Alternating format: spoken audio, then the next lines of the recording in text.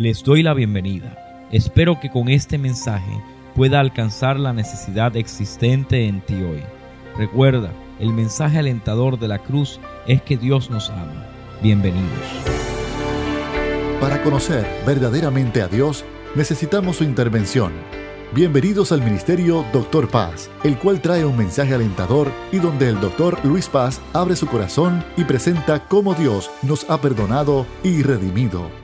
Uno de los problemas que ha confrontado el COVID-19 en la humanidad es nuestra realidad, de nuestra fragilidad ante la muerte. Nos hemos dado cuenta de que no somos eternos, que nuestra vida puede tener muchos planes, puede tener muchas expectativas, pero un virus microscópico es capaz de cambiar todos nuestros planes y llevarlos al suelo, y no tenemos la capacidad como seres humanos de poder afrontar, confrontar y el poder eliminar este virus.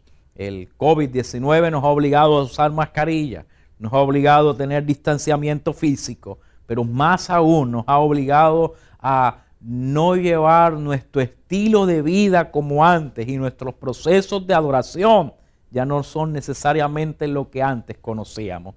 Muchos de nosotros no hemos podido llegar a nuestros templos porque no tenemos la capacidad todavía de poder tener la certeza de que al llegar al templo tendremos la seguridad de protegernos los unos a los otros, cuando ese es el primer llamado: amar al Señor con todo nuestro corazón, con toda nuestra vida, con toda nuestra alma, y amar a nuestro prójimo como nosotros mismos. Así que no hemos podido adorar al Señor juntos, y hemos utilizado los medios de comunicación para poder transmitir de alguna manera la palabra y que juntos adoremos al Señor. El COVID-19 ciertamente nos ha cambiado a lo que hemos denominado una nueva normalidad. Pero esa nueva normalidad refleja en nosotros una ansiedad porque se termine. Y cada día estamos buscando si hay una vacuna nueva, si hay una vacuna que se pueda trabajar, si hay un medicamento nuevo que pueda enfrentarlo, si tenemos alguna medicina profiláctica, y estamos trabajando constantemente en eso. ¿Y por qué viene esa ansiedad? Porque queremos salir de esto. Queremos salir de este virus, queremos salir de la situación en la que estamos para volver a nuestra normalidad. Pero cuando yo miro la palabra del Señor, la Biblia me enseña a mirar las enfermedades con otros espejuelos y con otra realidad, sabiendo de que Dios tiene el control en nosotros, a través de nosotros, y tiene el control de todo lo que va a acontecer. Yo necesito detenerme por un momento, esperar en el Señor y encontrar la respuesta. Y es mi oración que hoy, a través de las palabras que vamos a hablar y por medio de la palabra inspirada por Dios, tú y yo podamos encontrar la bendición de Dios en medio de la pandemia. Y esa es mi predicación en esta noche, que en medio de la pandemia podamos encontrar la bendición del Señor. ¿Cómo lo hacemos? Vamos a ir al libro de Juan capítulo 11, versículo 1.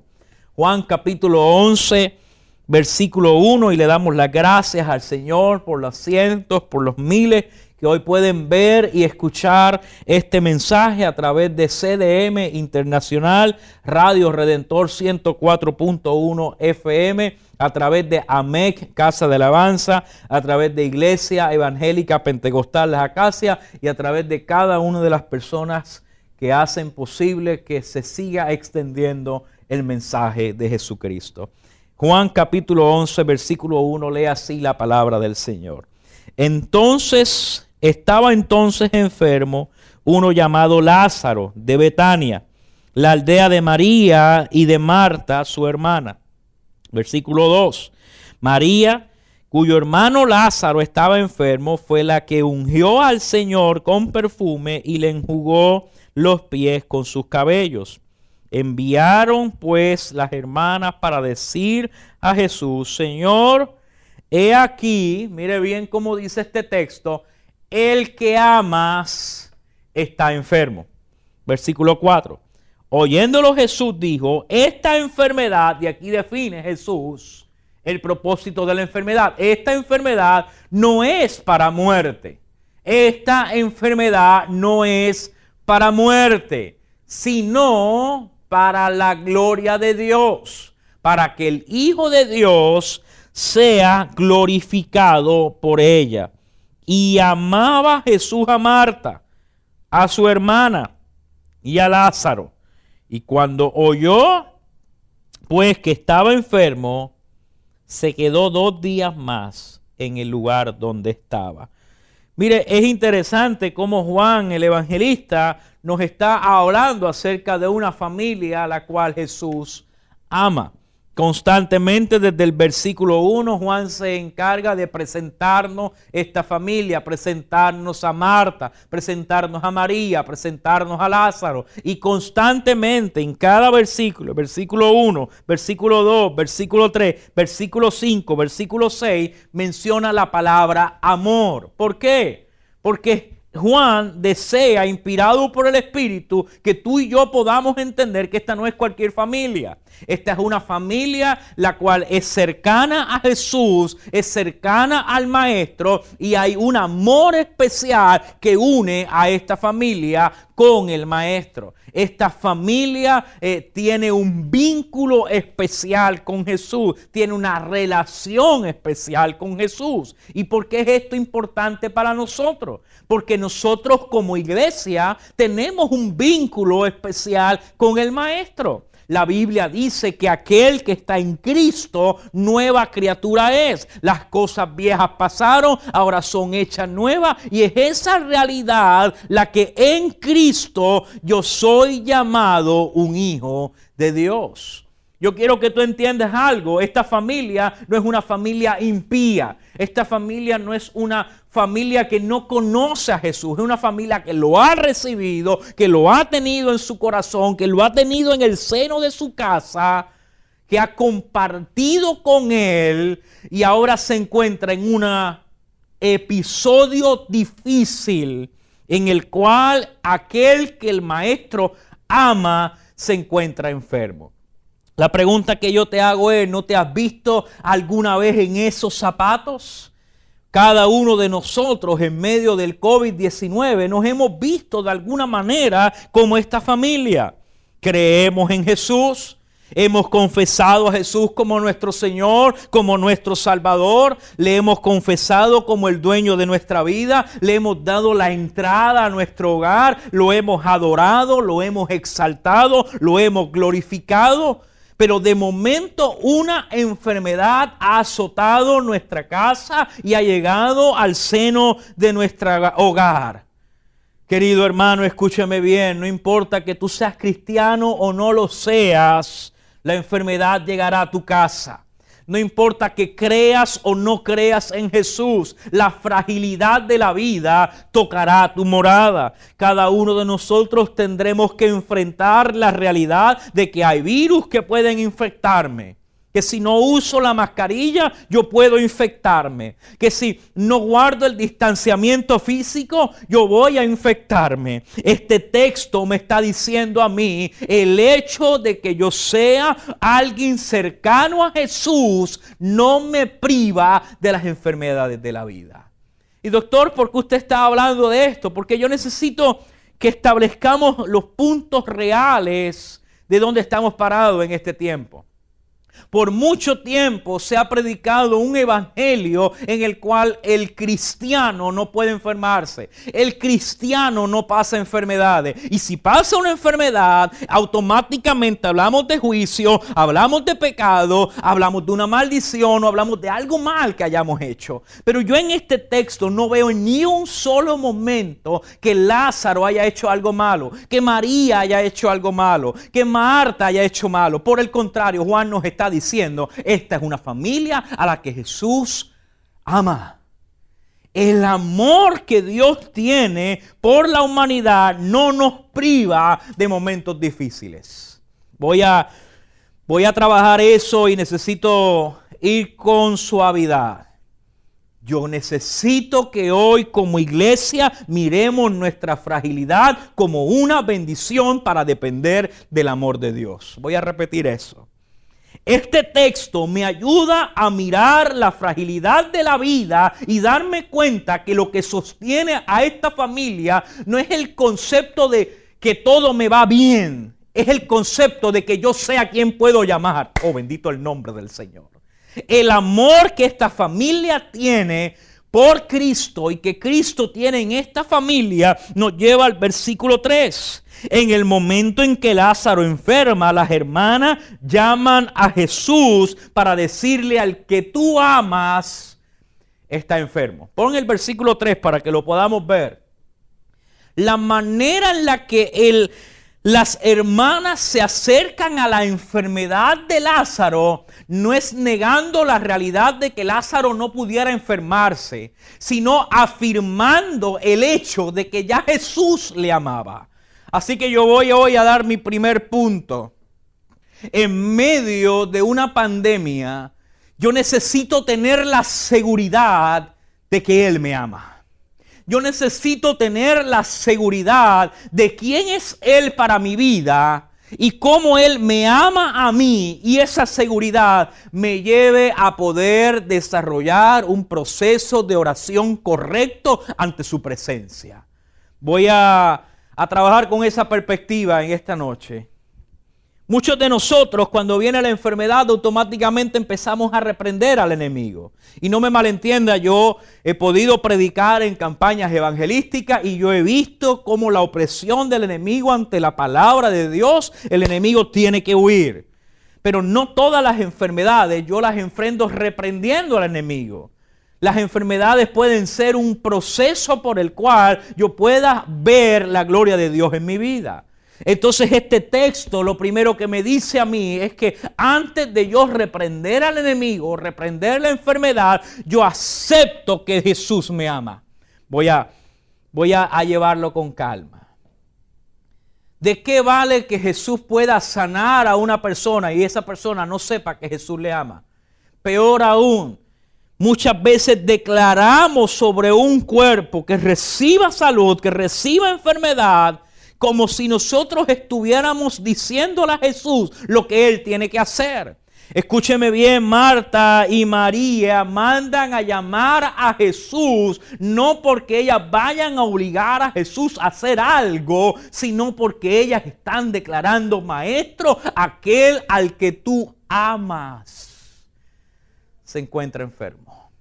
Aquel que tú amas se encuentra padeciendo. No es lo mismo que en el Antiguo Testamento vemos cuando el pueblo de Israel se encuentra en medio de Egipto y dice que Dios escuchó el clamor de su pueblo. La aflicción del pueblo subió ante el trono de Dios.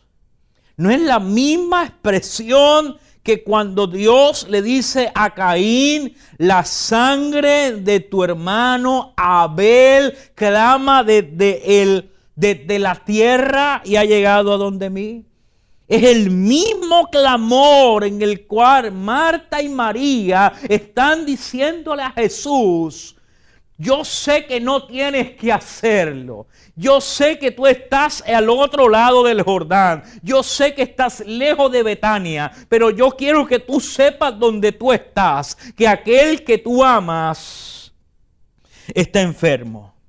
Entonces es el amor el que mueve a Dios. Es el amor el que camina y hace caminar la presencia de Dios en mi vida. Entonces la relación de la iglesia con el Señor no es una relación de declarar, no es una relación de dar autoridad, es una relación en la cual nosotros sabemos que Él nos ama y vivimos confiados porque el amor de Dios obrará en mi vida. Esta expresión de Juan es poderosa porque nos hace entender a nosotros que si Él me ama, todo obrará para bien. Todo obrará para bien a aquellos que aman al Señor. Es ese amor el que es esencial en medio de una enfermedad. Porque me lleva entonces no a pelear con Jesús y a pelear con Dios, sino a aceptar, Dios, lo que está pasando tiene que tener una conclusión, tiene que tener una realidad, tiene que tener un propósito, porque por encima de todas las cosas, tú me amas. La pregunta que yo te hago, ¿sabes que Dios te ama? ¿Sabes que Dios ama tu casa, que ama tu familia, que ama tu gente? ¿Sabes que Dios nunca haría algo para hacerte daño, sino que la voluntad de Dios es buena, es agradable y es perfecta? Doctor, pero es que es cáncer lo que me diagnosticaron. ¿Sabes que Dios te ama? Pero doctor, pero es que mi esposa se fue de mi casa. ¿Sabes que Dios te ama? Pero es que mis hijos me abandonaron. ¿Sabes que Dios te ama? El problema de muchos de nosotros es que no sabemos que de tal manera Dios te ha amado, que dejó a su propio Hijo morir en la cruz, con tal de que tú fueras salvo. Lo primero que hoy como iglesia necesitamos recobrar es el amor de Dios, la realidad de su amor en nosotros. Nos acercamos a Él por amor. Él se acerca a nosotros por amor. Yo no puedo hacer nada para que Él me ame más. Yo no puedo hacer nada para que Él me ame menos. Su amor es para siempre. Su amor es una realidad. Su amor es eterno para con cada uno de nosotros. Escúcheme bien, el COVID-19 no ha detenido el amor de Dios. El COVID-19 no detiene el amor de Dios con su iglesia. El COVID-19 no detiene el amor de Dios con su pueblo. El amor de Dios no lo detiene nadie sobre Venezuela, sobre Puerto Rico, sobre las naciones por la cual su Hijo Jesucristo dio su vida en la cruz. Escúcheme bien, no hay un cáncer que vaya por encima del amor de Dios. No hay una crisis familiar que vaya por encima del amor de Dios. El versículo 3 nos dice, Señor, he aquí al que amas está enfermo. Y yo como iglesia le digo al Señor, Señor, aquí estamos. Aquellos que tú amas nos encontramos enfermos. Yo quiero que tomes un momento y lo digas así. Señor, no se trata de nosotros, se trata de que tú nos has amado. Se trata de que tú tienes un compromiso con tu amor. Y por ese amor, nosotros, Señor, seguimos de pie para la gloria tuya. Lo segundo que podemos ver en estos versículos es que Jesús establece claramente que esta enfermedad no es para muerte. Vaya conmigo al versículo 4. Parece difícil porque tú y yo conocemos el trasfondo de la historia. Y sabemos que la enfermedad lleva a Lázaro a morir. Pero Jesús está diciendo esta enfermedad no es para muerte. Así que como esta enfermedad no es para muerte, Jesús automáticamente en el versículo 5, mire cómo dice.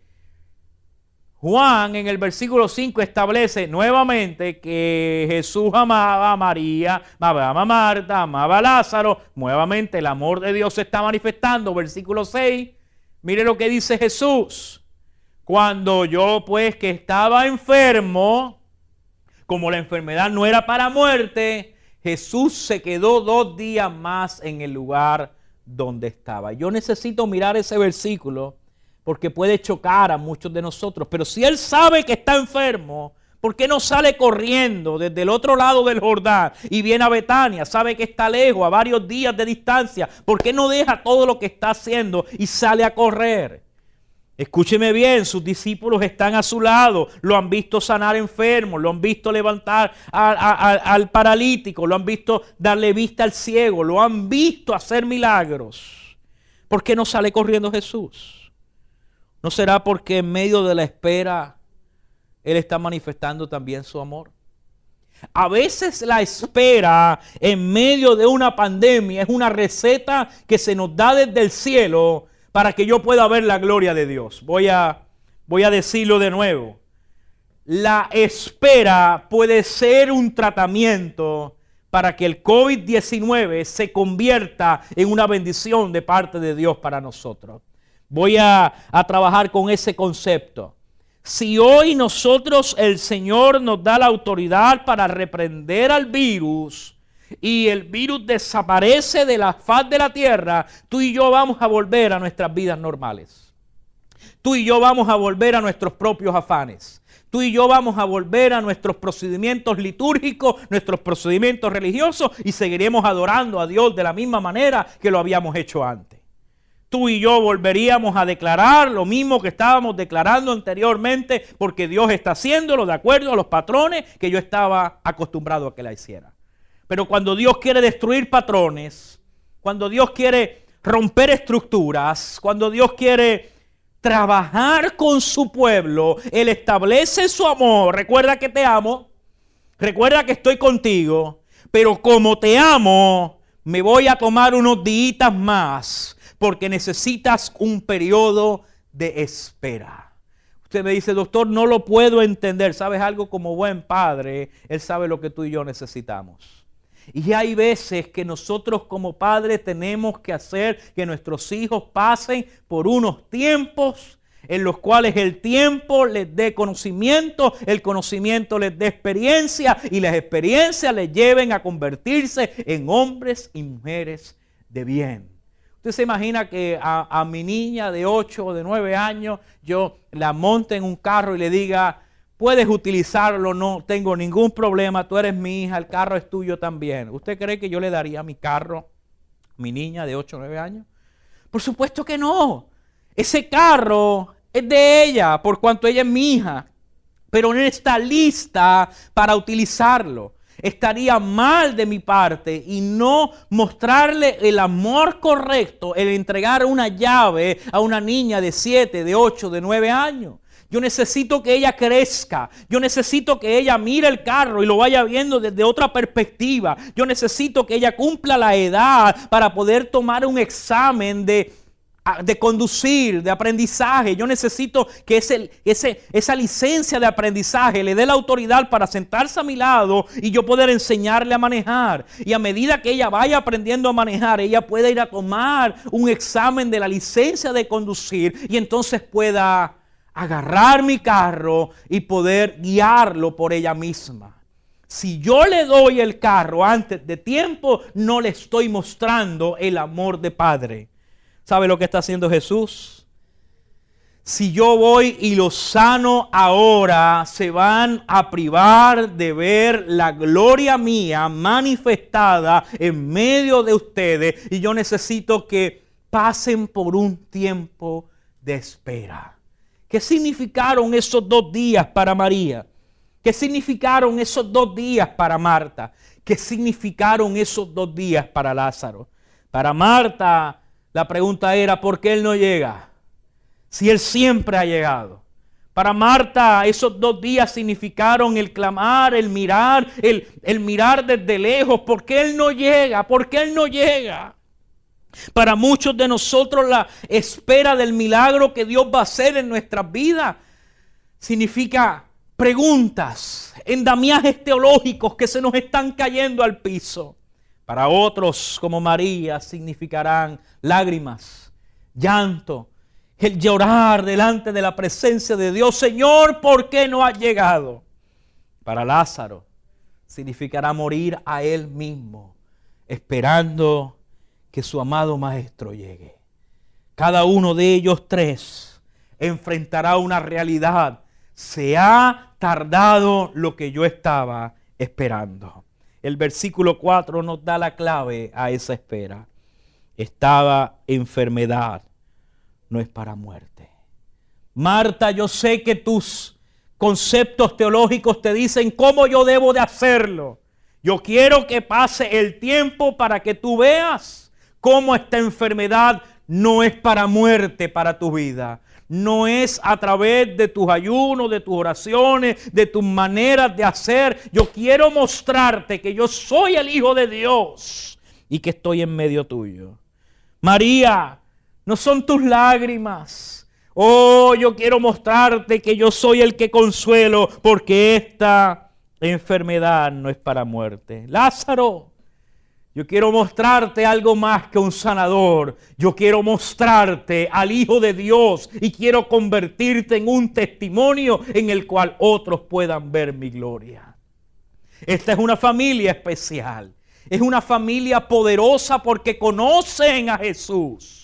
Conocen al Maestro, conocen que Él es capaz de hacer milagros. Y hoy día la iglesia se pregunta: Señor, tú tienes el poder, tú lo has hecho anteriormente, tú has sanado al paralítico, tú has sanado al enfermo, tú has dado vista al ciego. Señor, tú puedes hacerlo. Y Dios hoy nos dice: necesitamos esperar, porque yo quiero hacer algo más que un milagro. Yo quiero mostrar mi gloria. Oh, aleluya. Yo quiero convertir tu vida en un reflejo de mi gloria.